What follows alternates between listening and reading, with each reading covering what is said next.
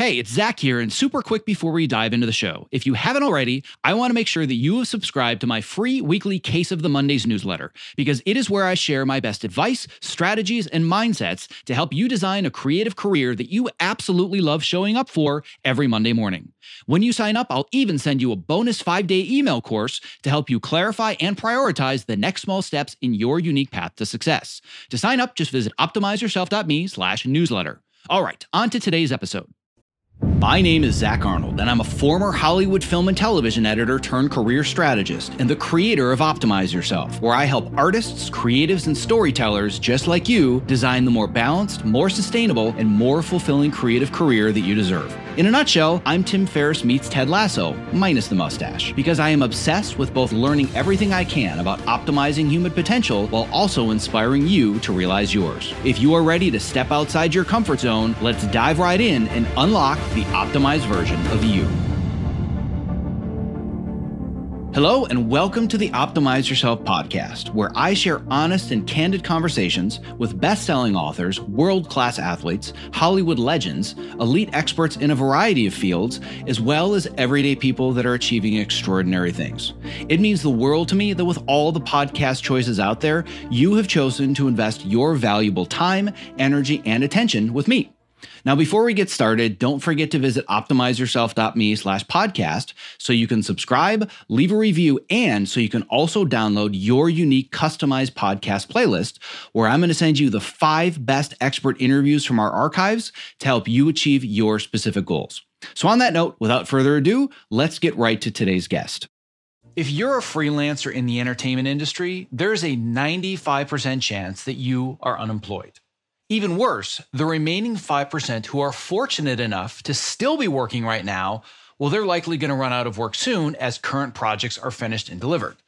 We are all staring down the barrel of nearly a 100% unemployment rate in Hollywood, and the chances of there being any sustainable work for us in the near future are slim to bupkis. So let's face it, the cameras are not going to roll again anytime soon.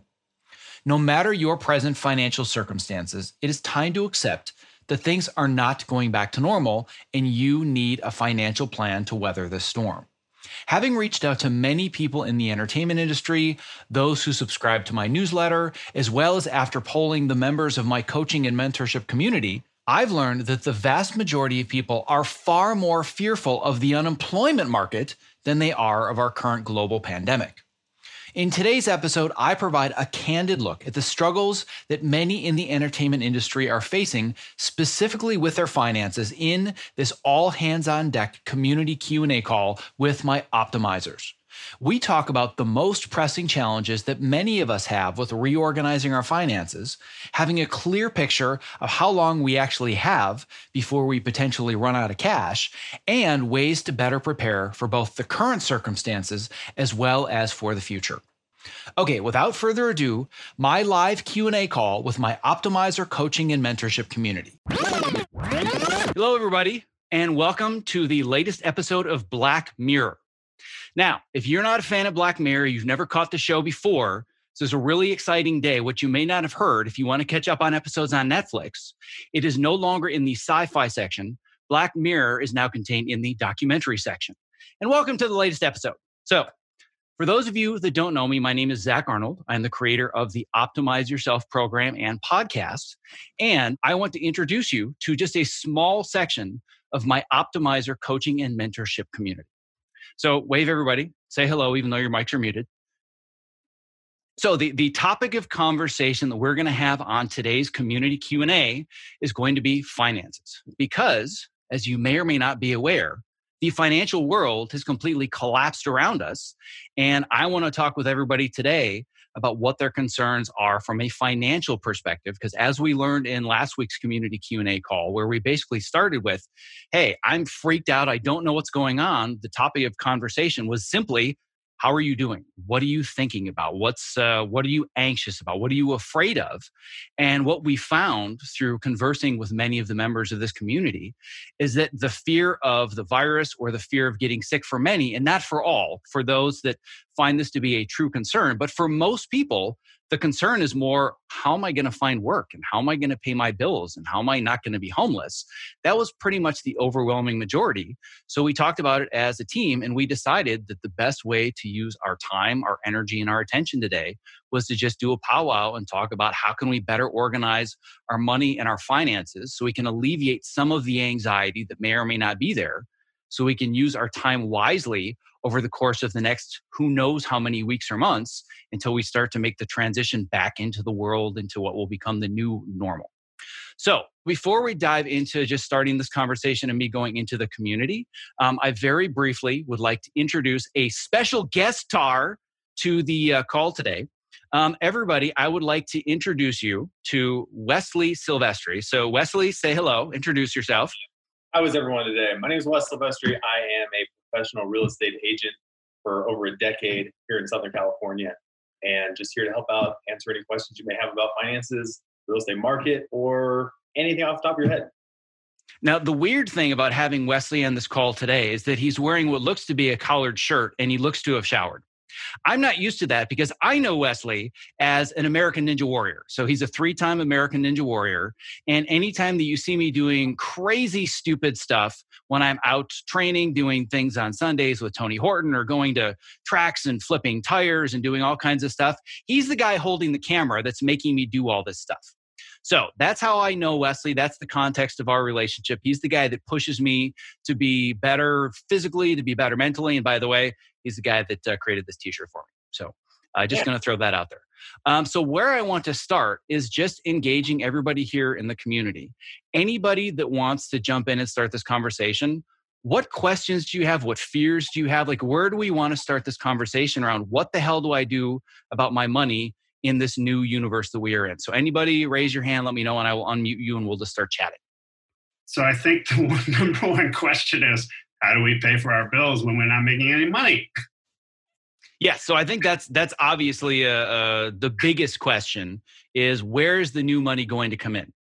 However, I actually don't think that that's the best first question to answer. I think the best first question that we need to answer right now is not necessarily where am I going to find the next job that's going to bring money in. Obviously, that's a pressing concern. My feeling is that the first question is, how long can I go without finding that work? Because right now, the reality is we don't even know if the work is there. I mean, there are certainly certain types of jobs that are still available, but essentially our industry has been decimated in the last 2 weeks. I don't know what the current numbers are, but in less than 7 days, it was 170,000 people in the entertainment sector lost their jobs like that. So the first question that I asked was, how long could I go if I don't bring in a single dollar? How much time have I bought myself for any emergency savings that I have, or by drastically reducing and shrinking my existing expenses? How much time have I bought where I can realistically go without bringing in one single cent and not have to worry about literally, not being able to buy food or being out on the street? So I do think that it's really, really important to ask where the job's coming from. But I actually think that first, we need to think about how long can we go. So I know that I was getting an emphatic nod from our guest star over here. So did you have something you wanted to add to that, Mr. Silvestri? Absolutely. I believe right now, today, everybody should they should have their written budget down. Every dollar that they are anticipating spending should be written down in a plan, because that way you know exactly what your money is doing for you and where is it going. As opposed to, I could just go to Starbucks 9 times this week. Well, guess what? In today's day and age, you cannot. You got to make sure that you are down to the penny, that you are only spending the absolute necessities. You pay your bills, you pay your mortgage, you pay your food. That's it. There's no going to movies. There's no going out. And I would highly suggest, I did this the other day, because I have at least 6 months in reserve. So if I don't sell one house for the next 6 months, I know that I'm good for the time being. I started selling everything. I started selling so much my wife thought she was next. Okay. So it just makes me feel lighter. And to be honest, I got rid of so much junk that I haven't used in 2-3 years. I feel better. I feel lighter, and it's been easier. So start there. Get rid of stuff. Yeah, so I would second that emphatically. And one of the things that we talk about in the program, in the coaching and mentorship program, I know a lot of you have already heard this from me. But when we're talking, let's take this out of the world that we're in right now. Let's pretend that we live in a vacuum and there has not been a global pandemic and we can actually go out to movies and we can go out to eat and there are still those realities. What I ask people to do is to calculate what I call their sleep easy number. And what that means is, how long can you go during the feast or famine cycle that we talk about as freelancers? So this is a skill that's going to be incredibly useful whether or not we're talking about surviving a global pandemic. If you work 12 months a year for the Ford Motor Company or Microsoft or Google, you know that you always have money coming in. Well, guess what? None of the people on this call, I would assume, are in that position. And I'm assuming it's the same for real estate, where some months you got a lot coming in and then some months you have nothing coming in. So what you need to be able to do is manage the amounts that you have coming in and know what's the surplus. What I've done is I've created multiple bank accounts, and I go into this extensively in a recent podcast that I did using a system called Profit First. So for anybody listening or for anybody here that's on the call that isn't aware of this podcast, the guest's name is Mike Michalowicz. He's a New York Times bestselling author of multiple entrepreneurship books. And we talk about his Profit First system, where I break down all of my accounts into multiple accounts. And I know exactly how much needs to go into my main personal account to pay all of my basic living expenses. So like Wes said, we're talking about rent. We're talking about car payments. We're talking about groceries, like just basic things, none of the frills. So what I did was I knew what that number was, but then all of a sudden I went into massive freak out mode like everybody else did, because I have these cash flow projection spreadsheets. What I'm going to do, if you guys are interested, I'm going to build a template of how I manage all of my money and where I put everything. So basically, I know the exact day that I'm broke. If you said to me, if I don't bring in another dollar and I lower my living expenses to their bare minimum, I can tell you essentially to the day when I go broke. And I have a spreadsheet that does all of that for me. So in my mind, when everything started to kind of go crazy, my amygdala, the fear center of the brain, went in overload. And I thought, oh my God, I'm going to be homeless in a month and I'm not going to be able to feed my kids and I'm going to lose my house and all these other things. I took 2 hours. I plugged in all the numbers in my spreadsheet and I was like, oh, what am I so worried about? Like, if I have a little bit of breathing room, I still need to be very concerned, but I wasn't in freak out mode anymore. Just those 2 hours in that spreadsheet was better than if I had taken 20 hits off of a joint. I was so much more relaxed just because I knew what my financial reality was. So I would say step one for you, Aaron, for anybody else that's on this call, and for anybody else that's listening, you have to know what your sleep easy number is. What's the bare minimum that goes into my main account that is dispersed to all of my basic living expenses? And if I make more than that in a month, then what I will do is I create a separate account where I will pay myself my own salary to cover that amount in the lean months. So as an entrepreneur, when I'm not editing, I go through the same process as any other freelancer. I may have some people that are in this program and I make excess of what I need. Other months, I make $0. And I'm okay with that because I'm paying myself my own salary to cover that sleep easy number. What I also want you to think about is you need to hunker down, if you haven't already, and spend some time making phone calls, doing research, and seeing which fat you can trim. With just 5 minutes of research, I found out that I can pause my car payments for 2 months. I went to First Entertainment Credit Union. I clicked 2 buttons that said skip a pay, and bam, poof. All kinds of money disappeared from my budget that I needed to pay in 2 clicks, just because I did a little bit of research. And there are a ton of things that are going on right now in the world. I can't keep track of any of it. So I want you guys to do your own due diligence and your own research. But you may qualify for canceling your rent payments. You may qualify for canceling your mortgage payments, car payments, credit card payments. Like, this isn't happening to you. This is happening to everybody. So they want to make sure that there isn't complete and total anarchy. I mean, you know that things are bad when the Cheesecake Factory can't pay the rent, guys. You're not the only ones. So do your research and think to yourself, step one is not how do I get more money in? It's how do I stop from hemorrhaging money out? Spend the time to figure out how lean can I absolutely get right now? What's my sleep easy number? And how many months can I fill my account with that sleep easy number? And if that number is 2 weeks, is a month, is 2 months, whatever it is, that's going to dictate how hot the fire needs to be under your behind to find new work so you have new income. So if you find that you have a few months, well, then you probably don't need to stock grocery shelves tomorrow and be on the front lines. If you find that things are tight, well, then you might have to look into other lines of work. And I know that Aaron, in our private Slack community this morning, you provided a great resource for potential opportunities, whether it's web design or copywriting. There's a whole bunch of stay-at-home jobs that are now potentially available. So I want to go back to you, Aaron, real quick, since you were the one that had started this conversation. Mm-hmm. What specifically have you done so far other than looking for work to get yourself prepared for the situation that we're in right now? Well, I was already sort of in a different situation because I wasn't working in my field. I was doing gig work and just trying to survive, which I'm still doing because it's considered essential work. So I can still work, but it doesn't mean I want to work because I don't want to be out there, like anybody else. So with that, I'm also looking at other work and stuff. And I have a number, but it's not a sleep easy number. It's just a number I know I need to come up with. How about instead of a sleep easy number, it's a not sleep on the sidewalk number? Exactly. Yeah, is that a little better? No, that's exactly what it is. So just trying to work through the resources and figure out if I can get some at-home work rather than go out and do that work. Sure. Yeah, exactly. So that's where I'm at. It's a little different, but I mean, I've lived the last 8 years in a freelance status. So I kind of do understand how to manage and figure out how, what I'm going to need and what I if I don't have something, how to go out and get it, basically. Well, then I would say kudos to you because you're in the minority understanding the ebb and flow of the gig economy. I saw an article that was posted earlier this week that said that 4 out of 10 people in America are not able to cover a $400 emergency expense. That's insanity to me. Yeah. So those are people that really don't understand how to manage the ebb and flow. And there was also a meme that I saw, and I'm definitely going to be sharing this in an article next week. Maybe you guys saw it because I shared it. I'm usually not a meme sharer. I try to stay away from that. But this one, the hardest I've laughed in 3 weeks. If anybody knows the Ballad of Buster Scruggs, that moment with James Franco where he's hanging, the meme basically said, oh, you guys are all trying to figure out where to get your money and where to find jobs. And you think that all the jobs have disappeared, don't know how to pay your next paycheck.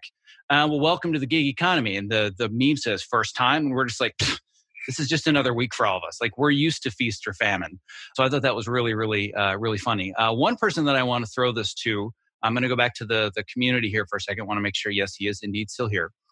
So you had mentioned, Aaron, that it's not like you were working, things were going really well, you were super, super busy, and then the rug was pulled out from under you. You're already in the process of spending what was probably some emergency savings or just savings to keep you going during the lean times before things got really lean. And if you don't mind me picking on you a little bit, Patrick, I know that you're also in a unique situation because you had planned for this being more financially lean times and using your war chest because you're working on your own project with the expectation that around this time, you were going to go back to work. So talk a little bit more. First of all, just kind of introduce yourself to the people in the group and the people listening to what you do for a living and then your current circumstances, because I know we've had this conversation more than once. Hey, everybody. Pat Norman, film and TV editor, moving to directing. And like Zach said, I traditionally when I'm on a show, I sort of have my system in place where I'm saving my freelance cushion, my war chest for the lean months. And so in 2018, I had a great year. I worked for a long time on an Amazon show. And at the same time, I was working on my own side documentary that I produced, directed, and basically did everything myself on.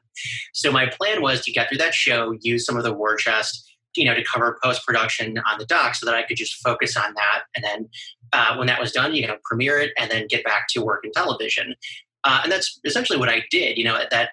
My war chest sustained me throughout that whole process. And my documentary was supposed to premiere a week and a half ago. But, like all the other film festivals, mine was canceled along with, everybody's. So I'm at a point where I had wrapped up my project. I was ready to premiere it and then, move on to finding more TV work. And now I'm sort of going, well, I'm done, but I can't have my premiere. And there is no film and TV work. So I'm just trying to figure out, how best to manage this, like sort of everybody else is right now. So what have you done so far, and what questions do you have about what you could do either additionally or alleviate any fears that you have? Like kind of where are you right now with this whole process? I did the Sleep Easy number, and that really helped. And I've been doing a lot of what we've said, which is going through, doing the research, finding out where I can cut costs. I have a little bit of the war chest left over, so I'm trying to figure out how to maximize the time I can squeeze out of that. But yeah, beyond that, I've been mostly in the triage sort of mode like everyone else has been in the last week. Yeah, I mean, it's funny that you say triage mode, because what I did immediately when all of this started to happen and I needed to get a better picture of my financial reality, I have a Google sheet where I manage all of this, and I just duplicated it and I just put at the end of it _triage, because that's what it is. It's all about how do I stop the bleeding? Because there's a whole bunch of bleeding and hemorrhaging. And before, I was like, whatever. I had the extra expenses. Yeah, maybe I should cut back on a few things here and there. But there's really no worries because I'm projecting what I have coming in over the next several months, and everything seems to be safe. Yoink, gone. Right? I'm sure everybody, if not all of you, most of you went through the process. If you already have some form of budget where you have income fields, and all I did for an hour was just hit the delete button, 0, 0, 0, 0, 0, 0, 0. That was a fun process. I'm going to be perfectly honest that probably the biggest freak out mode I've had during all of this was when I was replacing all of my projections in my spreadsheet with zeros. And I just looked at it, I'm like, you got to be effing kidding me right now. Right? I'm sure we've all been through that process where for me, that was when I really started to realize, oh, wow, this is the new reality. But again, like I said, once I got a clearer picture of I and my family are not going to be sleeping on the sidewalk tomorrow, that allowed me to get rid of some of that distraction and just hunker down and say, how can I make the most of the opportunity that I have here to be able to help others or to be able to help myself? So one of the objections that not necessarily objections, but fears or obstacles that multiple people have talked to me about in this program throughout the last couple of weeks is they've said, I know that I need to be reorganizing my finances, and I know I should probably get ready to do networking, and I should be doing research, and there's all these amazing things that I should be doing, but I can't, because I just can't get my mind wrapped around what's happening, and I can't just hunker down and focus. And we just released a new blog article that talks a little bit more about this topic. It's not actually even live, hasn't been shared yet. We're doing a little bit of refinement. But I'm going to call on Debbie here, because Debbie, as I introduced last week, is one of the newest members of my internal team. I'm now dubbing her the mindful editor. Assuming that she's going to let me dub her that. She's also been on a couple of Tough Mudder races, obstacle races with me in the past. So Debbie, go ahead and introduce yourself to the community. And I want to talk a little bit more about how in this article you said, yeah, all the stuff that you want me to do, that's great. I can't do any of it right now. So let's talk a little bit more about what you and I have been working on the last week. Yeah, awesome. Thank you for that introduction. Yeah, so I've been feeling, the same way like everyone else.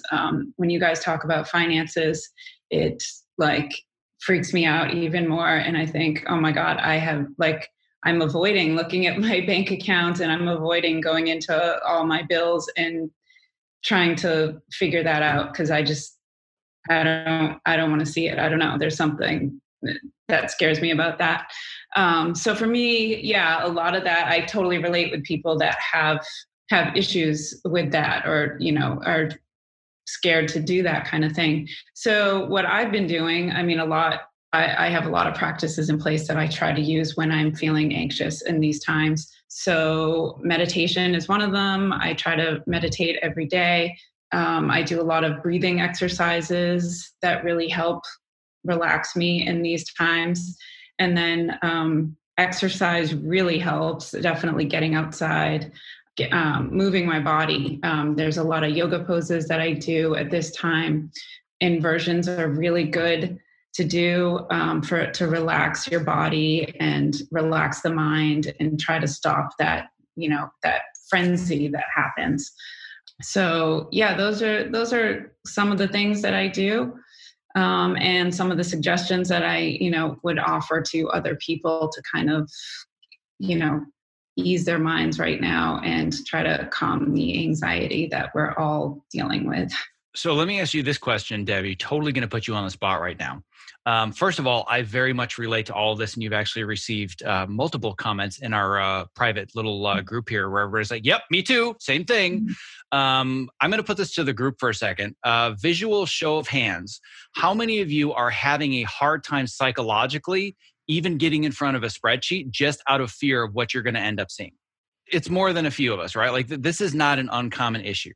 Have you actually, Debbie, been able to sit down and do the math and do the work, or do you still have that mental block and that fear of I don't want to look right now? I have not done it. I've done little things like I found out that I could, or I'm trying to contact my mortgage company. I haven't gotten through to them because everyone else is trying to do the same thing. So I'm trying to see if I can stop some of my payments for a while. And I did stop. I found out I could stop my internet. I have a rental unit in Mammoth that I now can't rent out because they're not accepting renters anymore. They're not allowing anyone to go there. So I was able to put a vacation hold on my internet there, so I don't have to pay that service anymore. So I've done those little things, but I have not actually gone in and seen what I owe and gone into my bank account. I've definitely been avoiding that. So if you don't mind me going even a little bit deeper, because I know this is, a lot of the stuff that you and I talk about are these psychological barriers and fears. What is it? Because you're obviously an incredibly bright person. What is it that's stopping you right now from actually sitting down and saying, you know what, I'm just going to figure out the budget and see where things stand? What's the number one obstacle? I think I'm just procrastinating. I'm finding, this is what I do. I find other things. Well, I'll do it after I do this, and I'll do it after I do this. And I'll, so I just sort of, it keeps getting to the bottom of the list. So I feel like by probably Monday, I'll be ready to kind of get in there and look. So the procrastination, kind of part of my process, I guess. I just sort of. I think we've got a bit of a delay. This was a topic of conversation that we had last week as well. We need to start a GoFundMe to get Debbie better internet. That's going to be at the top of our to-do list because everybody tomorrow. Oh, good, great. Because like everybody else on the planet, she's now sharing Zoom calls and Zoom bandwidth. And I don't know, however many of you, if I put it back to the group, in my house, it's gone basically back to the 70s and the 80s. And actually, I think everybody here on the call is old enough. We all remember what it was like to fight for the landline, right? Everybody remembers oh no, it's my turn on the phone. Get off the phone. Somebody's going to call me. We're back to that. Except but I have a Zoom call in 5 minutes. No, but I need to be on Zoom. It's just So I spent 4 hours yesterday dealing with Spectrum Internet to getting a faster connection and having it's just the whole thing. So it's just oh my God, it's like being 12 years old again and fighting with my siblings so I can have the phone next. But yes, we're if your internet isn't fixed by tomorrow, Debbie, we're going to do a GoFundMe and we're going to make sure that you get taken care of. But you brought up something really interesting that probably doesn't belong in a conversation about managing your finances, but I actually think that it does, which is this idea that you've been using exercise and movement to alleviate the anxiety. My suspicion is the anxiety is what's causing the procrastination because you don't want to go in and actually see what is my financial reality.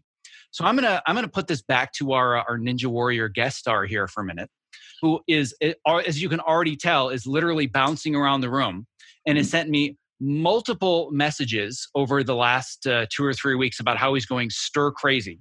So Wesley, let's talk a little bit more about how you are using movement and exercise to not go nuts and help alleviate some of the anxiety to take action.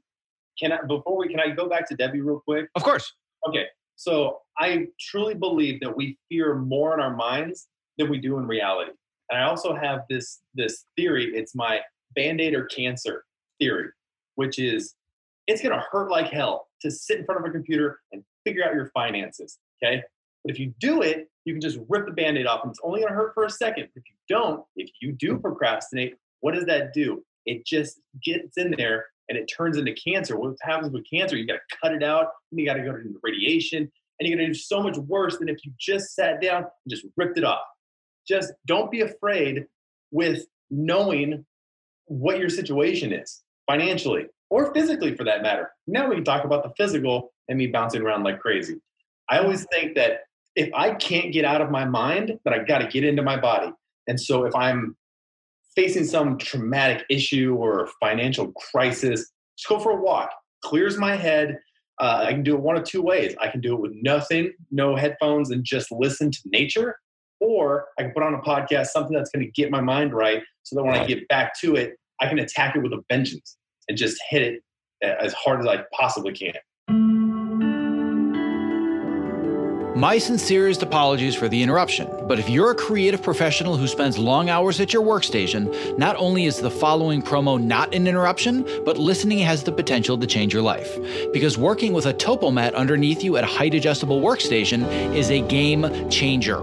Let's learn a little bit more from Ergo-Driven co-founder and CEO Kit Perkins, creator of the TopoMat. The TopoMat is the first anti-fatigue mat designed specifically for standing desks. The real benefit of a standing desk is movement. We found bringing in this cushioned terrain under your feet, your brain just subconsciously engages and you wander around and you get that movement at the standing desk that you need without even having to think about it at all. People will come to me at an event or a panel and they'll say, I got the TopoMat because of you. Even when they had a mat, once they used this one, it was a total game changer. We've just heard time and time again that with Topo, we've kind of hit the sweet spot, that it's the right premium quality materials and a right shape that people are actually getting benefit out of this stuff. You spend more time here than anywhere if you do creative work the way that I do. So I would rather be driving around in a Ferrari than a Ford Pinto. And I feel like this is the Ferrari of the standing mat. One of the things you don't realize is that at a standing desk, your main interface to the world, your body's main interface to the world is the ground. If you're going to invest in anything at that Ferrari level, it should be what you're standing on. Well, my goal is that for anybody that is a creative professional like myself that's stuck in front of a computer for inordinate amounts of time of their waking life, they're doing it standing on a TopoMat. So you and I, my friend, one edit station at a time are going to change the world. I like it. That's a utopian vision I can get on board with. If you're a creative professional looking for a simple and affordable way to stay active, energetic, and focused while spending long hours at your height-adjustable workstation, I can't stress enough how important it is to have the right mat underneath you, which is why I continue to share the TopoMat as my #1 product recommendation. To learn more about the TopoMat and purchase yours, visit optimizeyourself.me/topo. That's TOPO. Yeah, and I can tell you for a fact that I know the Sunday mornings that Wes is dealing with something, because he will just destroy the pegboards and the ropes twice. Just all the anger and the madness comes out on all of the Ninja equipment. So I've seen it more than once. So I definitely know what he's talking about. So I wanted to open it up. If people have other specific questions, I have all kinds of rabbit holes that I can dive down. Before I start to get into specifics and talk about all the crazy things that we can do, I just want to open it up, see if anybody else has any other concerns. They want to talk about where they are right now. Anne, I see your hand. And Paul, did your hand also go up, or was that just an errant finger? Okay. So Anne, first of all, I haven't talked to you in forever, so I'm very excited to see you again. So you were unmuted and you are now featured, and so happy to have you back. So talk to me about what's going on with you. Yeah, well, it's been a long climb out of the rabbit hole, so good to be back on solid ground again. Our circumstances, or my personal circumstances, have changed considerably. We're looking into a refi, but our big problem right now is our credit score. And I'm wondering how one can either sort of improve it, or because the fact is that we have a huge amount of equity in our house and we want to do a refinance, which will help us with our bills. Yeah. But the credit score is keeping us down, which, I didn't realize how catch-22 the entire world is. It's sort of like if you can't pay your credit card bill, they charge you more interest to make it even harder for you to pay your credit card bill, and so on and so on and so on and so on. But here's my big problem. We need to bring up our credit rating, boost our credit rating so we could get a refinance, or just make the most out of the physical, the non-liquid assets we have. How do we do that? Yeah, so that is an excellent question. First of all, I'm going to make it very, very clear that I am not an expert in answering this question at all, not a financial advisor by any means. Yeah, you got a real estate guy there, though. I do have a real estate guy for sure. And I'm going to move it over to him for a second. So what I was going to say is that I'm not an expert in this as a financial advisor. Mm-hmm. However, I am an expert in that I have had to do this myself. This Great. Is a story that I have not talked about too much publicly, but given that everyone is dealing with some form of catastrophic circumstance here or there, I've always been very candid about my past, and my credit was destroyed about 10 years ago. So I've been down this path. Basically, what happened, the very short version of the story, is that my wife and I bought our house in the San Fernando Valley 6 months before the real estate market crashed. We bought our house at the very, very height of the market, and we had a decent amount of equity in it. And in those 6 months, our house went up like 20%. We're like, holy crap, this is amazing. A year later, we were underwater 6 figures. So all the equity disappeared. Our house was well underwater by like $150,000. And I was at the point where I was unemployed, couldn't find work. Again, I don't want to go too deep into details because this story could take forever. But this was when everybody was trying to get their loans modified. I reached out to the Bank of America. By the way, nobody ever used Bank of America. You are banned as a friend if anybody here banks with Bank of America. I reached out to them and said, hey, my mortgage payments are current, but I'm concerned about what's going on. Like my interest rate was super high compared to new rates.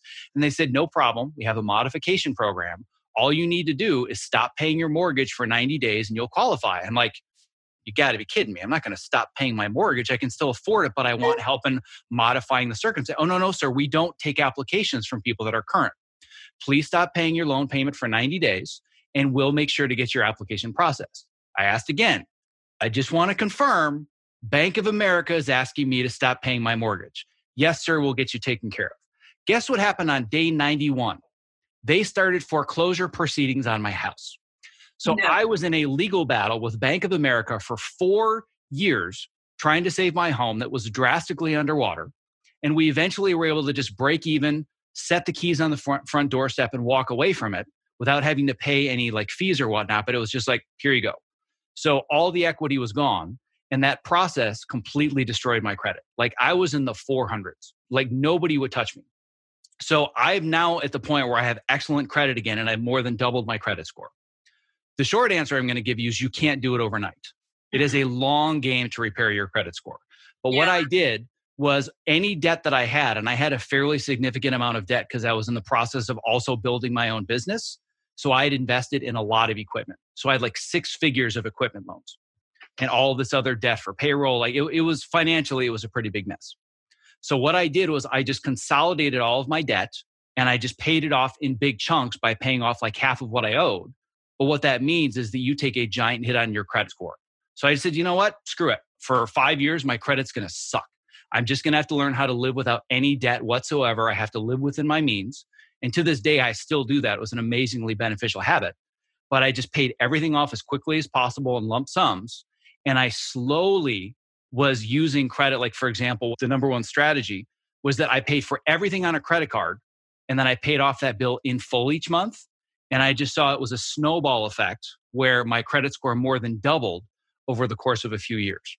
So in order to be able to do this quickly and to help you with refinancing, I'm now going to turn this over to the expert because I'm going to speak well out of my level of experience. So that's my own personal experience.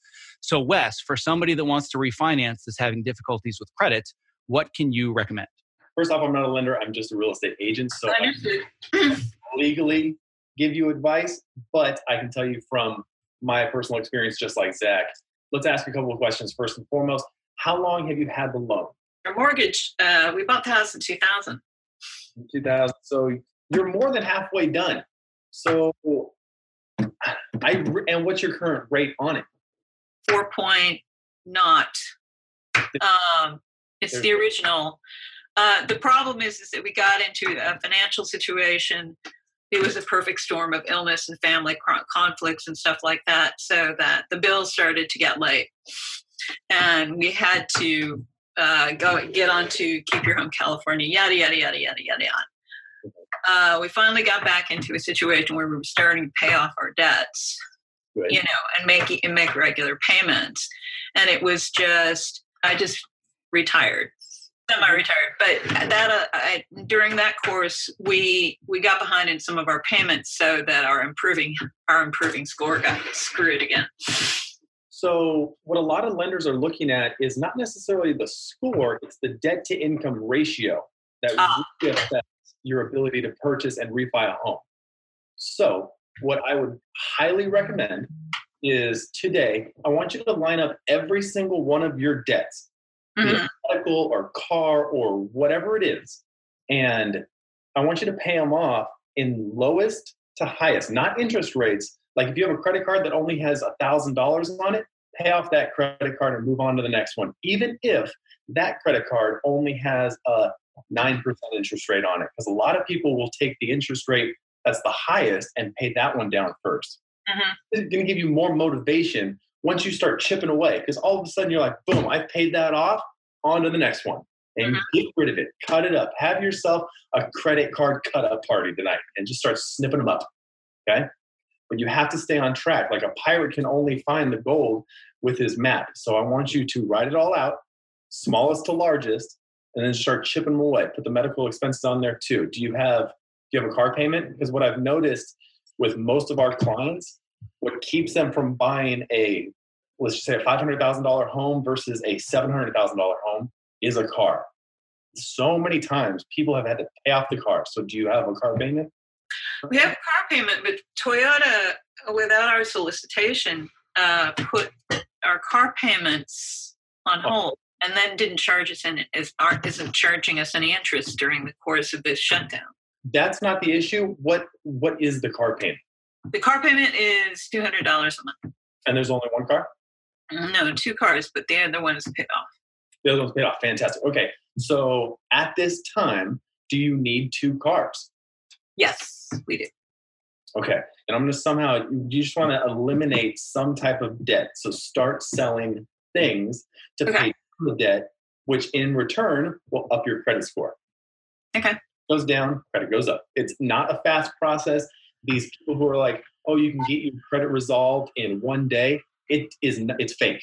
It doesn't happen. It's a slow process, but it's a process nonetheless. So I would highly recommend paying debt down, credit goes up. Okay. Yeah, the only other piece of advice that I would, if you haven't already done this already, that yes, it's still going to be a slow process. The one thing that I did that helped just kind of raise it a little bit quicker is that I did a full review of my credit report, and any small discrepancy, any little detail, I called them and I said, this is wrong, this is wrong, this is wrong. That's at least going to help you raise it a few points. So are you already in eerie detail with your credit report? Do you know exactly what all the issues are? Because there's usually at least a few things you can call and say, can you remove this, this, and this? You might earn yourself, 10, 20, 30, 50 points. I've done it. I've done it a couple of times, but we're in a situation where we're right now where I can focus on that. I will do that. I will say, and this may come off as weird, but for about a year, I was more intimate with my credit report than I was with anybody else. I was checking it on a daily basis, making sure that everything was accurate. Like Wes said, I had this very detailed roadmap of this is what I need to pay next. This is what comes after. This is what comes after. And the motivation that you build, you get to the point where you build the habit and the emotional feeling of I get so much more excited paying off debt than I do buying something that I thought would bring me pleasure. And then all of a sudden you're like, wait, I don't have any more debt to pay off. So what do I do with the money? It's a cool feeling, but it takes a while to get there. But it's all about these small increments. It's no different than everything that we've learned about habit formation in this program. You don't want to take on a big thing. You want to take on a tiny thing, get motivation, and let that snowball slowly start to get bigger as it rolls down the hill. So I love this idea of if you have 5 cards, one of them has $300 left on it, get rid of it. Right? You're like, holy crap, I just paid off a card. And that immediately is going to be the rising tide lifts all ships. That's going to make a big difference. So hopefully that was helpful. So the next thing that I wanted to talk about that's been brought up in our private chat here is this idea of, we've now talked about triage. How do I figure out what my bare minimum is that I need to survive? How much time is this going to buy me? Like, what's my runway if we're talking like Silicon Valley startup terms? What's the runway before I reach the end? But then the next question becomes, I know all of that. Is there anything that I can bring in? And I think the next most important conversation to have is about unemployment. again, not an expert, and holy crap, is this changing fast. I'm sure everybody has seen the news about all the new stimulus packages that are being offered, and people are going to get certain amounts of checks based on their income. But the most common question that I'm seeing in all of the various Facebook groups, at least in our industry and across many industries, is, well, I'm not an employee. I don't work full time. So I'm not usually eligible for unemployment, but they're now opening that up. So I'm curious, who here has already gone down the I'm applying for unemployment rabbit hole? Has anybody already gone through this process? So we've got Debbie, we've got Julie, we've got Itai, Paul, Howard. So is there anybody that wanted to talk a little bit through, help the rest of the group understand what the unemployment landscape looks like? Were you able to get it? Was it difficult? Were you self-employed? Like, what have you been able to navigate as far as getting yourself unemployment? Anybody want to jump in? Do you want to go into a little bit, Paul? I'd be happy to. Sure. Okay. Well, what have you experienced so far in the world of applying for unemployment? Well, I know I've seen on Facebook editor groups a lot of discussion of whether you have a corp, whether you're eligible for unemployment. I have an S corp, and my structure is I'm the only person associated with the S corp as an employee and as an executive. So I was wondering if I was eligible for unemployment, and I fired myself. And I was able to apply for it. There was a phone interview trying for EDD, trying to figure out whether I was a legitimate S corp, whether the structure was appropriate, but it worked out. So it is possible if you have your own corporation to get unemployment. I don't know. The question is now whether, as existing on being on unemployment, receiving the payments, whether this new bill will extend that. Or not, and that's kind of what I'm curious about and haven't figured out yet. Got it. Okay, so I'm glad you brought this idea up of S corps. This is a big question that I've seen come up multiple times in multiple groups. I actually had this conversation extensively with my accountant yesterday because I wanted to make sure that I was speaking from a, let's say, semi-educated perspective. Because again, I'm just a guy with a podcast, all right? Not a financial expert in all these entities. That's what Mr. Google is for. However, I've gone down this rabbit hole for years. So one question that I have for the group before I go down this a little bit, how many of you are either DBA, LLC, or an S Corp? So it looks like it's about 30 to 40%. How many of you just get paid as an individual W-2? So it's a little bit more than half. How many of you understand the difference between I'm getting paid as a person, W-2, versus a DBA, versus an LLC, versus an S Corp? So it's about 50-50. All right, so I'm not going to go too deep down this rabbit hole. Again, that's what Mr. Google is for. But the first question that I want to address is what you were asking, Paul, about whether or not you get to file for unemployment if you are your own S Corp. And like you said, you fired yourself, right? So I know for a fact that they have now opened up the regulations. So if you are an S Corp, you can file for unemployment as an individual.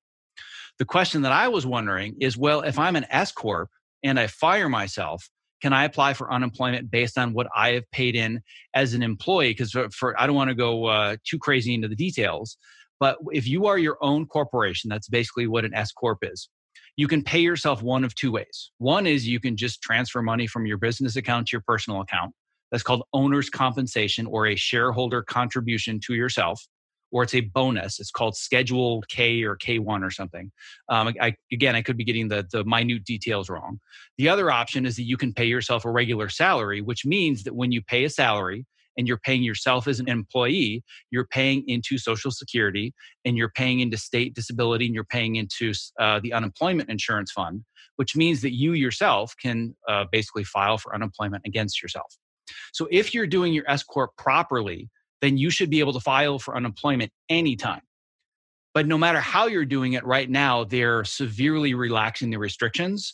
So anybody, whether you're DBA, LLC, S Corp, personal, whatever it is, if you're unemployed and you can't find work, my understanding is, I could be corrected for those that do more research, but from the reading that I've done, anybody can file for unemployment, and they're also upping the weekly amount. It's based on your income, but it used to be, I think, the maximum, no matter if you made, $100,000 or $10 million a year, you get paid $450 a week. And anybody that lives in Los Angeles that was working in the entertainment industry knows that that's barely enough to get by and even survive. But I think they've extended it by, it's either to $600 or an additional $600. Is there anybody off chance that actually knows the answer to how they've extended it? Howard, what are you saying? It's up to an additional 600. Meaning 1,050 a week. Potentially, yeah. Got it. So that's fairly substantial. So that it seems to make sense that if you can prove beyond the shadow of a doubt that for the foreseeable future, you are not going to be able to find work, which I'm guessing is pretty much everybody here, that you can bring in an income of up to $1,000 a week just by filing for unemployment. So the first question is, how many of you can actually file for unemployment right now that would be eligible for it? I'm guessing it should be essentially everybody, right? So Aaron, I'm curious, why are you saying maybe? I'm trying to figure out if I can, because I can do it like based on as a freelancer, I have 1099, not a corporation. And I think they're recognizing 1099, but also I have a thing where I can actually work still, even though I don't want to in this particular field. And I think that that's one of the misnomers is that if you're able to find work, you can still get paid unemployment. You just need to be able to prove that you are actively looking for work, which you are. So there's no reason that you shouldn't be able to file for unemployment now, even if you're 1099. But I'm assuming if you get paid 1099, you must have at least a DBA, correct? No, you don't. And in the past, it's been where you didn't qualify for unemployment as a 1099 worker because you don't pay until you pay your taxes. And I don't know. I think I pay for California. I pay California state taxes, obviously. Mm-hmm. I don't know if that includes the unemployment or not. Maybe someone else knows that. Yeah, at some point, if you're paying taxes, they're going to be dispersing that somewhere. I don't know exactly how it works, not a tax professional. But my understanding is that even if you're 1099, maybe not before, but now you're going to be eligible for unemployment. Yeah, I'm definitely going to look into it. Yeah, I mean, I don't know how easy it's going to be. I mean, just to get my internet upgraded, I was on hold for 2 hours yesterday. So I don't know what it's going to be trying to get unemployment. But my guess is you're eligible. And Itai, you've had your hand popping up.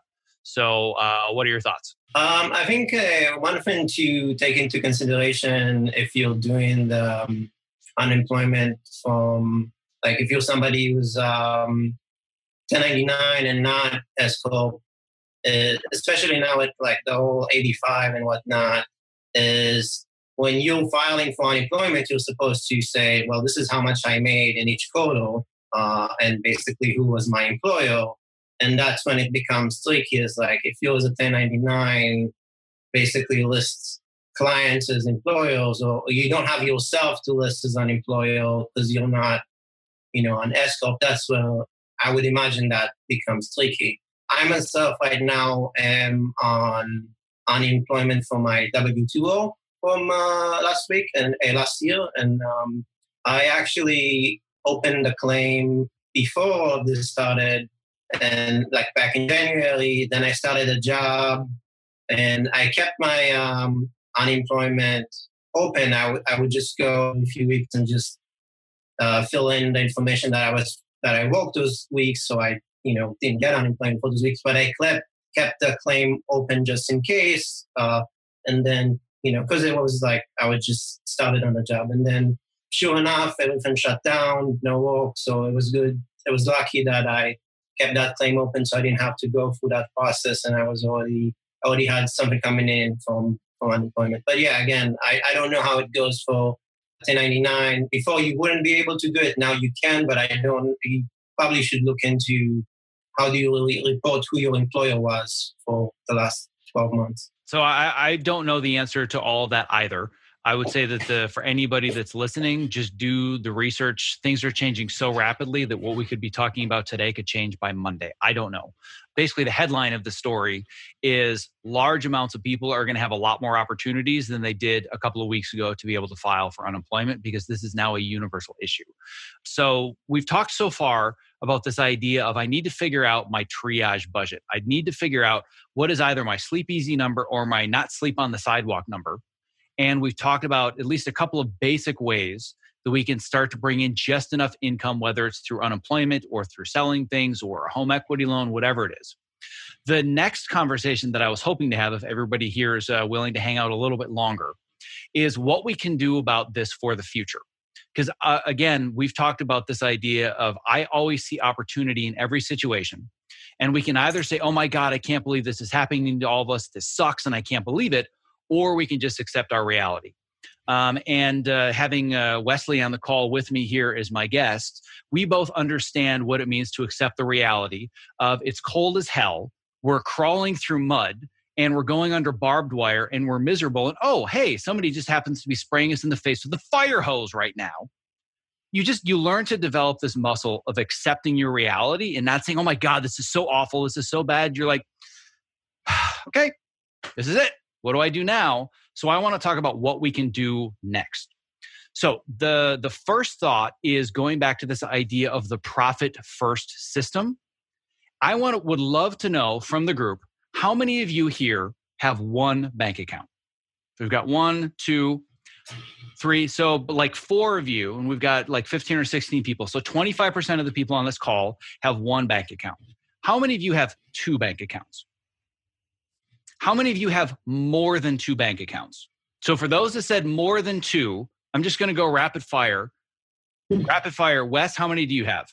10. How many? 10. 10. Julie, how many bank accounts do you have? 3. 3. Who else has more than 2? Patrick, how many do you have? 3. Howard? I think we have probably about 8 to 10. 8 to 10. Debbie? 3. 3. All right. When you say bank accounts, you mean like different banks, or could be either different banks or just different accounts where it's in more than one place. I have like 4. Okay, so 4 or 5. So right now it sounds like the top end number is 10, which we have at West, and maybe I think that Howard was saying he's got somewhere in that neighborhood, right? So I don't know the exact count, but off the top of my head, I think I have 19 bank accounts. The reason that I have so many bank accounts is I want to be able to see on a very granular level where my money belongs. And I think there's no better time than now to reorganize your finances so you have a much clearer picture of where your money is going and where it belongs. So I'm curious, how many of you are thinking, are you flipping kidding me? 18 bank accounts? I'm just going to stick with my one account. This doesn't interest me. As opposed to how many are thinking, how does all of this work? How many of you are thinking this would be worth looking into with all of the extra free time that you have right now? The reason I'm asking is because I want to start putting together resources so you guys can do this for yourselves. So again, going to talk about it one more time. The Profit First podcast is the place to start. But what I want to at least get everybody started with is the concept of what this looks like. So the way that I think about this, I'm a very visual person, as everybody on this call already knows. I like to talk in visual analogies, metaphors, and pictures. So the way that I picture my money is as a cascading champagne waterfall. Everybody here knows what like a champagne waterfall looks like, right? Where you have the glasses and then you pour it into one glass and all the champagne just comes down in all the other various glasses, right? Is there anybody here that's like, what the hell is a champagne waterfall? What is he talking about? I'm assuming everybody's Wes. Yeah, right. You're so full of it.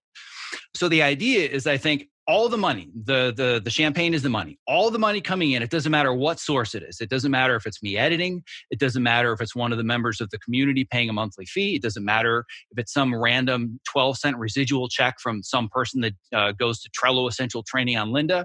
Everything goes into one bank account. That's my income account. That's a business account. And from there, I disperse it to a minimum of 5 other accounts just on the business side. So a lot of people have been asking me, what banks do you use? How do you do Profit First? How do you do it without it costing a bunch of money? I want you guys to be able to do your own research, but I will talk about how I do my system. So I have done so much research and had so many meetings with people at all the various banks trying to get this down to being as simple as possible. And US Bank is where I currently bank with my business banking. The reason is you can open an unlimited amount of business checking accounts for free with no minimum balance. The key to making this work is no minimum balance, because you're going to have multiple accounts that have $0 in them for the majority of the month. So if you're going to be paying $5 a month per account and you have 8 accounts, that's a lot of monthly fees. So I've negotiated with multiple banks, tried to get it down. Most of them say, why in the world can't you just open one account like everybody else? And I said, oh no, I'm going to make this as difficult as possible for you so I can make it as easy as possible for me. So US Bank was the best that I could find. There are a few drawbacks here and there, but financially, I think I have between 8 and 10 business accounts.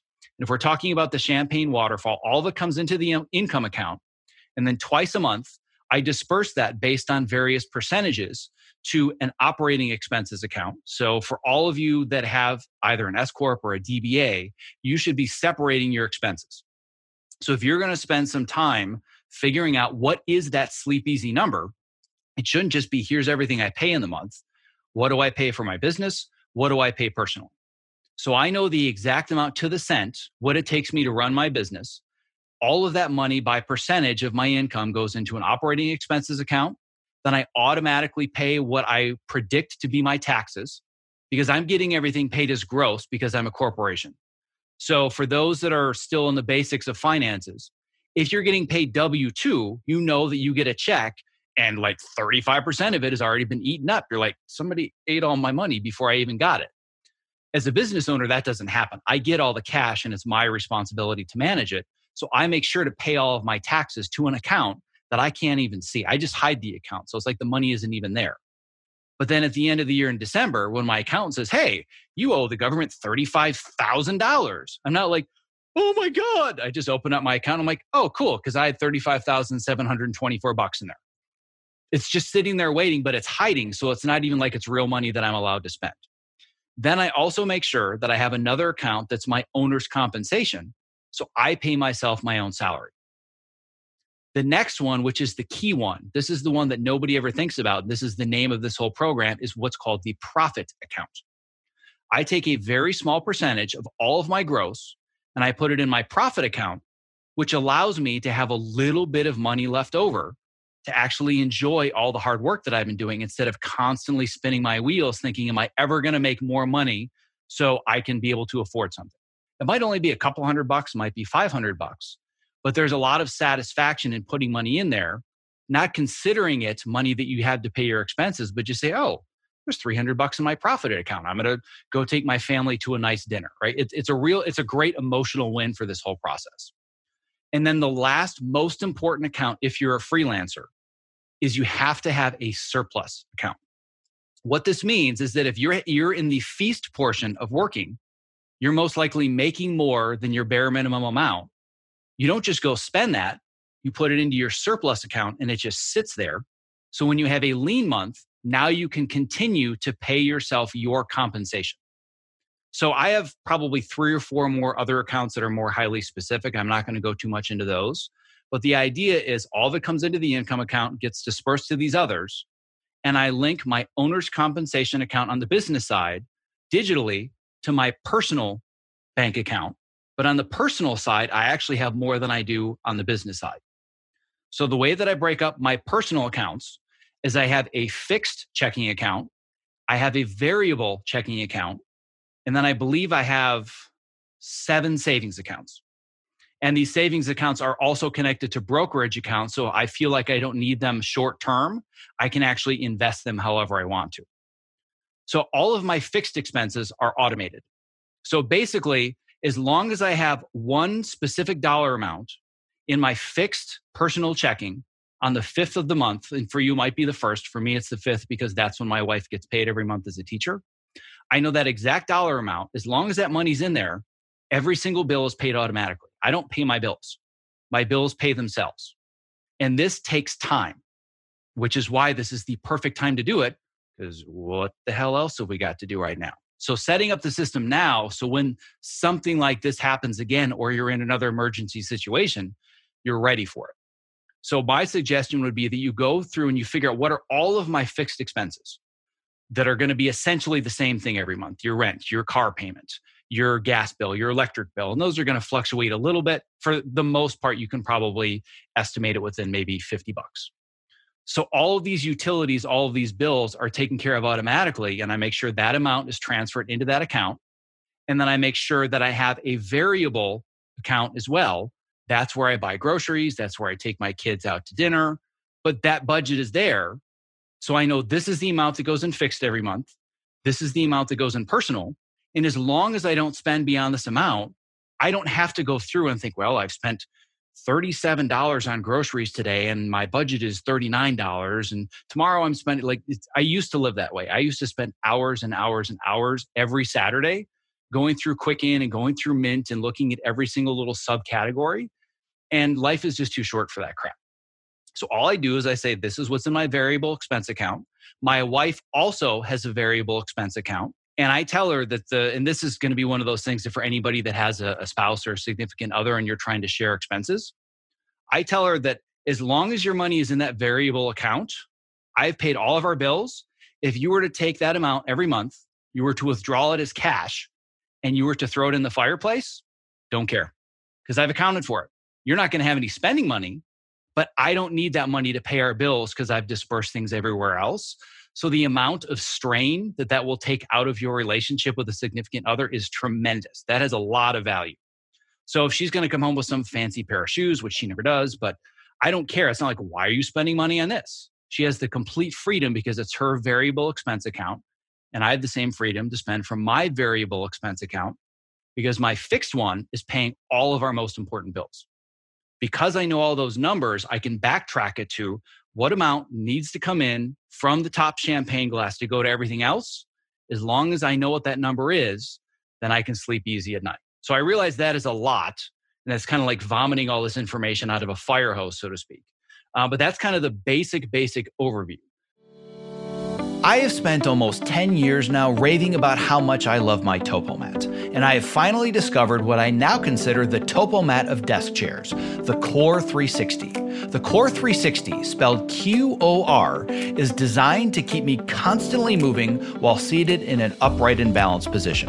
To learn more about how it works, let's hear from Core 360 founder Dr. Turner Osler about why he created the Core 360 active sitting chair. When you sit badly for many hours a day, and that's really what the problem is. It's very hard to make yourself get up and do jumping jacks every half hour. But if you just swap to a chair that requires you to be muscularly engaged in order not to fall off, it's an easy bar to clear. For the procrastinators out there who hear all of the statistics and know how bad sitting is and it's the new smoking, and they're thinking that's something I'll worry about in a few decades, you're going to feel the effects of having more energy at 2 o'clock in the afternoon or 4 o'clock in the afternoon that day. And that's the whole point. Your core muscles will be stronger. You'll have less back pain. All of this will make you more available for the rest of the pursuits of your life, your kids, your hobbies, your whatever. For those of us who need to practically live in front of computers to do our best creative work, the Core 360 is going to level up your game. Keep your body moving and keep the creativity flowing. To learn more and purchase what I consider to be the TopoMat of desk chairs, please go to optimizeyourself.me/core360. That's optimizeyourself.me/QOR360. So do people have questions about this so far? Because I want to, if this is valuable, I want to create more blog posts, more training. I want to go into the nitty gritty of this because I think it's helpful. But just as a general overview, have I already lost everybody, or is this like intriguing and you want to know more? So getting some thumbs up, and I have Debbie is just raring and ready to go. So questions, Debbie. My question is, I think you mentioned a surplus account, a profit account, and then a variable account.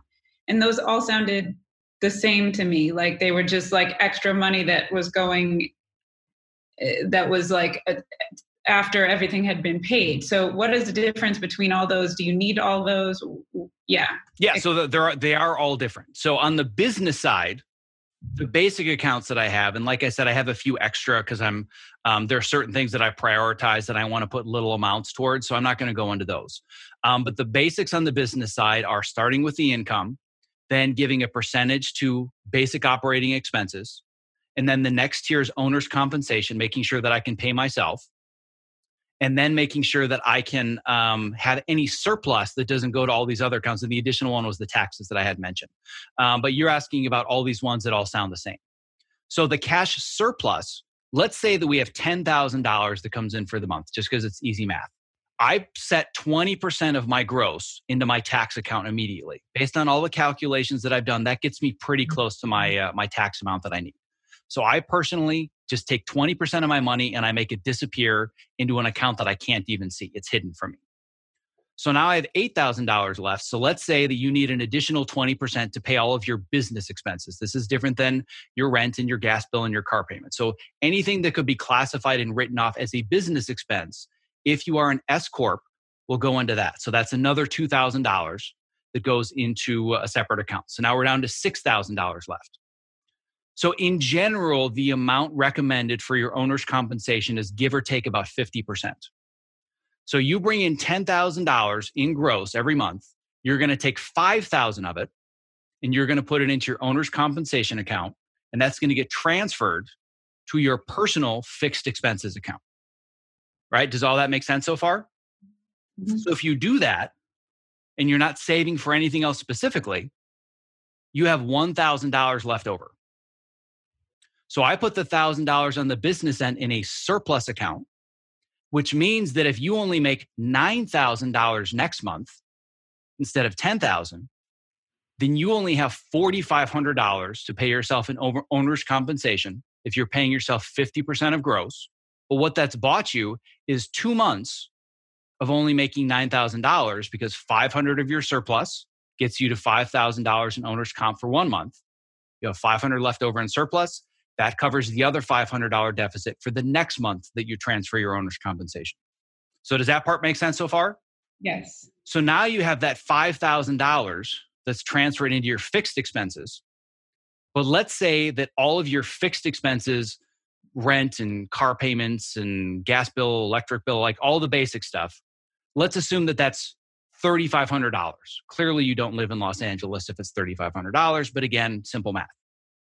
So now you have $1,500 left over. So you leave the $3,500 in your fixed expenses. All of your bills automatically pay themselves. And I usually give myself about $100 of leeway. So for about 28 days a month, my fixed expenses account has roughly $100, give or take a few dollars. It's always empty because all of my bills are dispersed the exact same day. So I'll have $5,000 on the 5th, and on the 6th, I'll have $100 in there. And until the next month, I only have $100, but all of my bills are paid because they're all paid on the same day. They all, like, all that money disappears in 24 hours, which from an emotional perspective never gives me the chance to spend it. So it's just gone. So I only have that money available to me for 1 day, then it disappears, but I can sleep easy knowing that every single bill is paid for the next 30 days. So now that $1,500 that's left over goes to variable expenses. You can blow that on whatever you want it to be. You want to eat out, you want to buy shoes, whatever it is, that variable expenses, that's where I spend all of my personal money. If I want to spend, like if I have a business expense that's more variable, I build in a certain percentage in my operating expenses account. So I have something left over. So it's usually about 10%. So again, we have $10,000 coming in gross. I'm going to put 20% of that into operating expenses. But I probably only have maybe $1,800 in operating expenses, a couple $100 a month that I can blow on business expenses if I want to. If you want to have another variable for business expenses, you can. I think that's maybe a little bit extraneous. But from a behavioral habit formation perspective, if you find yourself that you keep overspending in your business expenses account, you might need to break that up between fixed and variable as well. But I haven't found the need to do that. But on the personal side, I find that very helpful, especially with a spouse or a significant other if you're sharing your expenses. So does that clarify the difference between all of these and why they're not just kind of the same thing? Yes, it does. And so when you're paying everything automatically, you're doing that through your bank? Everything is done through the bank. The only thing that I do manually is twice a month, I go through and I disperse the percentages. I say, what do I have in my income account this morning? So on the 5th and the 20th, I have it marked on my calendar that for 1 hour, I dispersed all the various accounts and I do the transfers. Other than that, I don't do any financial management anymore because I know my percentages are sound. So I really spend about 2 hours a month managing all my money for what it amounts to, like I said, 18 or 19 different bank accounts. Okay. But you are physically doing the transfers to each of those. I am physically doing the percentage transfers. I'm not doing some of the, like, for example, the owner's comp transfer. Those are things that I just have set automatically. I just make sure that I have the right amount in there. So when that transfer happens, that the money's going to be there. But other than that, all I do is I disperse from the top champagne glass to the other business expense accounts, and then everything else is automated. It's really complicated to set up, but I believe in front loading the work. It's the same thing as an editor. Anybody that's been my assistant, they're like, oh my God, I'm so tired of hearing front load the work, but it works. When I'm doing an editor's cut, I put everything into that editor's cut. So then that way I get minimal notes from that point forwards and I get better feedback. My finances are the same way. I'm going to front load all of the work, do all the complicated connections, I called every single bill that I have, and I was on hold for 30 minutes to an hour just so I could say, can you change my automatic billing date? And by the way, LADWP doesn't do it. Very OCD, that pisses me off because it's like a different day every 2 months. I'm like, you're screwing up my system. Other than that, I've pretty much gotten everybody on board to deduct things from on the same day. But it took me months to be able to get this thing humming smoothly. A lot of it I had to figure out on my own, and I had to experiment. And I think that I can hopefully eliminate a lot of the learning curve for you guys. But this is still going to take time. This is not going to happen in a few days. But right now, if you're not working, like what better time to kind of batten down the hatches and prepare yourself for the next emergency than to get all this organized now? That's kind of my feeling. And that's also, going back to our first conversation, going to help severely reduce your financial anxiety. So Howard, you had your hand up. Did you want to say something? Well, I just wanted to say, this is a great time to start this. And you don't have to put all those systems in place overnight, because it does take 6 months to a year to kind of turn that kind of ship that far. But a great place to start is just even with tracking your expenses. One of the first things that I did in reforming my own financial life was just keeping a daily log of everything I spent. No matter how small and simple it was to the biggest, grandest things I was spending on, they all went into a log so that you can begin to just get your mind wrapped around what you are spending and how much is going out. That's where you really have to start. And this would be a great time to do that, because that takes time to set up, and we've got nothing but time. So, well, and it's funny that you bring this up, because this actually brings up one of the topics that Debbie, you wrote about in your new article, not necessarily about finances, but you talk about this idea of noting. And I think just mentally or physically noting and journaling what you're spending can help alleviate some of the financial anxiety that you're experiencing, so you take better control of how you're managing all of it. So do you have any thoughts on that specifically, Debbie? Yeah, I mean, for me, definitely note taking, just not only with finances but with everything, is huge. I mean, it really helps you make sense of what's going on. It helps you become much more aware of whatever it is you're taking notes on, whether it's your finances or your habits or your exercise routine or your health. I mean, there's so many aspects of life that we can take notes on. And I just find it so helpful to really recognize your patterns. And you notice things that you're feeling anxious about, or certain habits that you have in your brain that just, happen automatically, and you don't notice them until you start taking them down, and you start, maybe if it's in your finances, maybe when you're anxious, you have a habit of, ordering food a lot, or, buying specific types of things. Some people, like to buy fancy clothes or whatever it might be. You might not even notice that until you start kind of writing these things down, and just sort of, it helps bring it into your awareness a lot. Yes, I could not agree with this more. And anybody that's in this program right now, I'm assuming, already understands the power of awareness. Awareness is always the first step that we've always gone through in this program, is awareness of how much am I moving, or how much am I sleeping? How much am I spending? How much am I actually doing outreach and networking? Like, we've had all of these conversations. And I've been told by multiple people that have run through this that said, yeah, all the tips and techniques and calendaring, all that was cool, but it's the awareness that I'm walking away with from this program that I didn't have before that is so powerful. And noting and taking stock of your finances and your spending is a great way to take back just the tiniest little bit of control in a world where right now we feel like we are completely out of control. So Scott, you have been very patiently sitting there with your digital hand up for a while now. What did you want to say? I had a question. If you are getting both W-2 and 1099 income, how do you deal with that in your system, in the Profit First system? Yeah, so the way that it works in the Profit First system is, first of all, I do everything I possibly can to not get paid W-2, because it makes it a lot messier.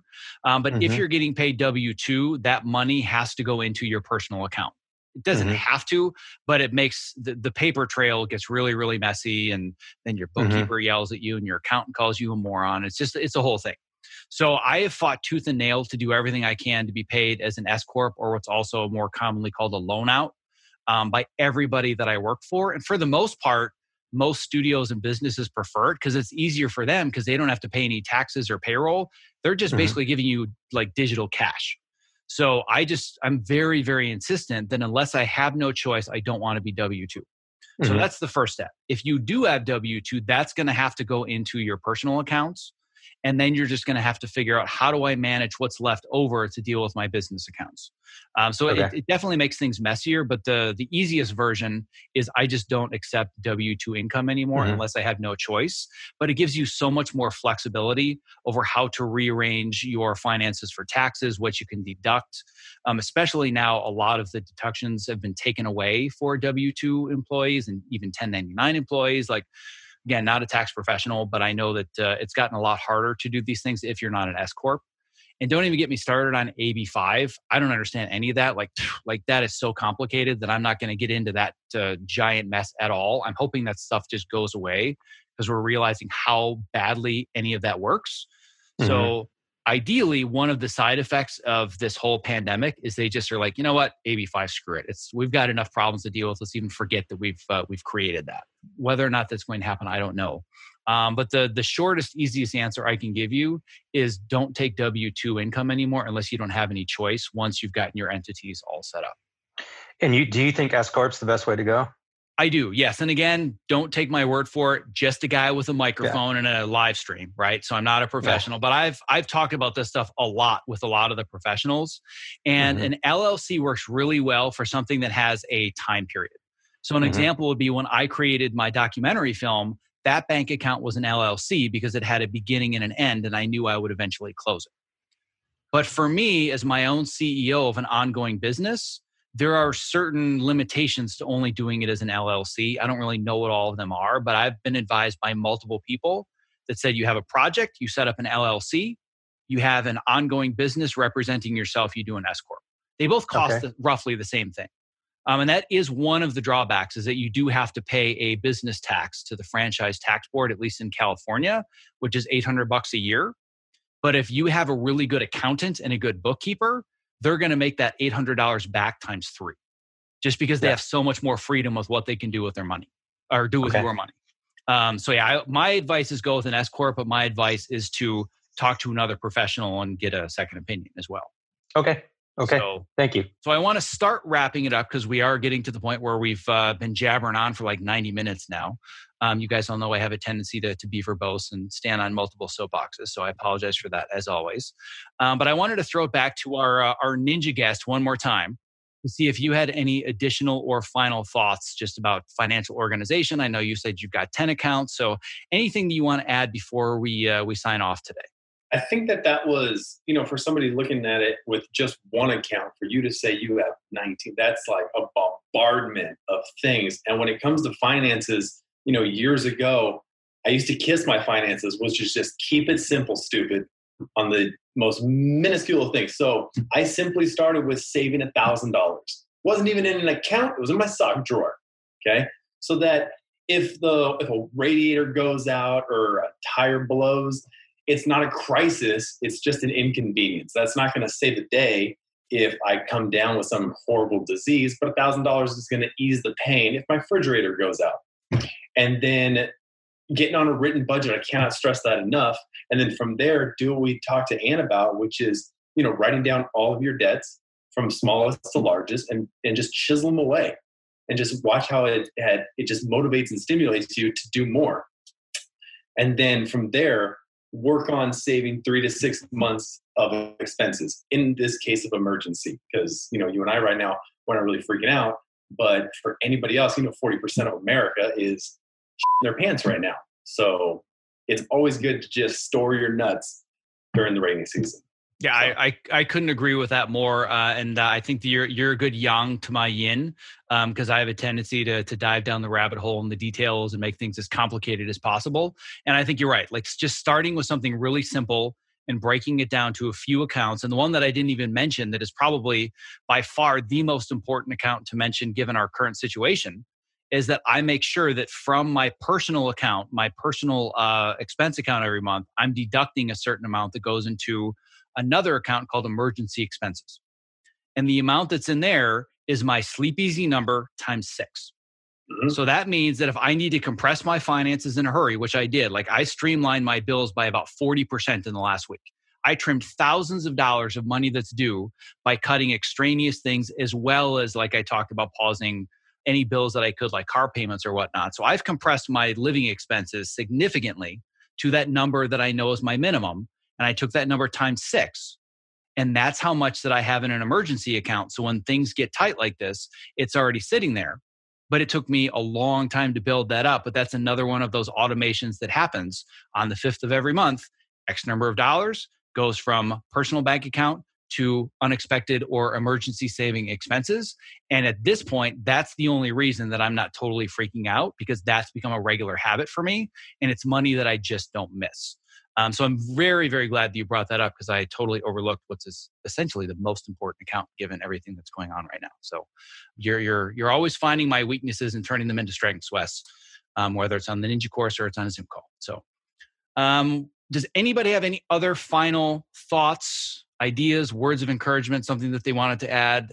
Anne, you've got your hand up. Let's see what you've got to say real quick. Just a real quick thing in regards to unemployment or any state or federal aid.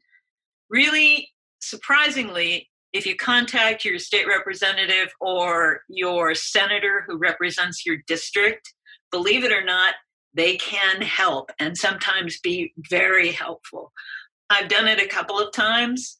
They're just your local offices, and they've got a staff, and sometimes they can be a big help. With unemployment particularly, I've had problems with unemployment, and they've helped rectify the problem without me having to spend hours and hours dealing with it myself. So, our political representatives are there, and they can be of use. And you'd be surprised how few people know that. That is actually very, very good advice that I probably wouldn't have considered otherwise. So I appreciate you sharing that.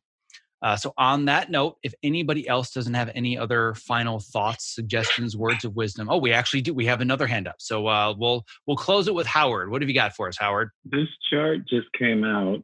It's on Actors Equity. It's on the DGA, the Writers Guild. IATSE has it up. It's basically government support for creative professionals impacted by COVID-19. Got it. Okay, so what I will do, I'm going to make sure to link to this in the show notes, because this will be repurposed as a podcast episodes. For anybody that's listening after the fact, there's going to be a link in the show notes to the specific document. On that note, I do want to leave us at this point and let you guys get back to your lives. But I want to bring it back to the group here one more time. And I want to thank everybody for attending once again. I know I've said it before, but just having all of these squares here, it makes a difference. There are people that are watching right now knowing that, yes, we are all stuck in our little boxes, both figuratively and literally, but we're all still here. We're all still making it work. And the fact that you guys took 90 minutes out of your weeks to share it with me in this group means the world to me. I cannot stress that enough. So I wanted to thank all of you in the community here. I want to thank all of you that are on Facebook Live right now that are listening as well. For anybody that wants more information or wants to make sure you don't miss any announcements or whatnot, just go to optimizeyourself.me/subscribe. I'm actually giving away 2 of my most popular courses, my Deep Work Masterclass, as well as my Move Yourself Activity Video Vault, 100% free, no trials, no credit cards, nothing. I'll send you information for that. But on that note, I want to thank everybody for being here today. Thank everybody that is watching, and say to everyone, be safe, stay healthy, and be well. Thank you so much for investing both your time and energy listening to today's show. If you were inspired by this conversation, don't forget to subscribe in your podcast app of choice, and most importantly, leave a review, because that helps move the show to the top of iTunes and get our message out there to those who need it the most. Simply visit optimizeyourself.me/subscribe to never miss another episode. Lastly, stay safe, healthy, sane, and most importantly, be well. One last thing before I lose you. If you haven't already, I want to make sure that you've subscribed to my free weekly Case of the Mondays newsletter, because it is where I share my best advice, strategies, and mindsets to help you design a creative career that you absolutely love showing up for every Monday morning. When you sign up, I'm even going to send you a bonus 5-day email course to help you clarify and prioritize the next small steps in your unique path to success. To sign up, just visit optimizeyourself.me/newsletter, and I will see you in your inbox.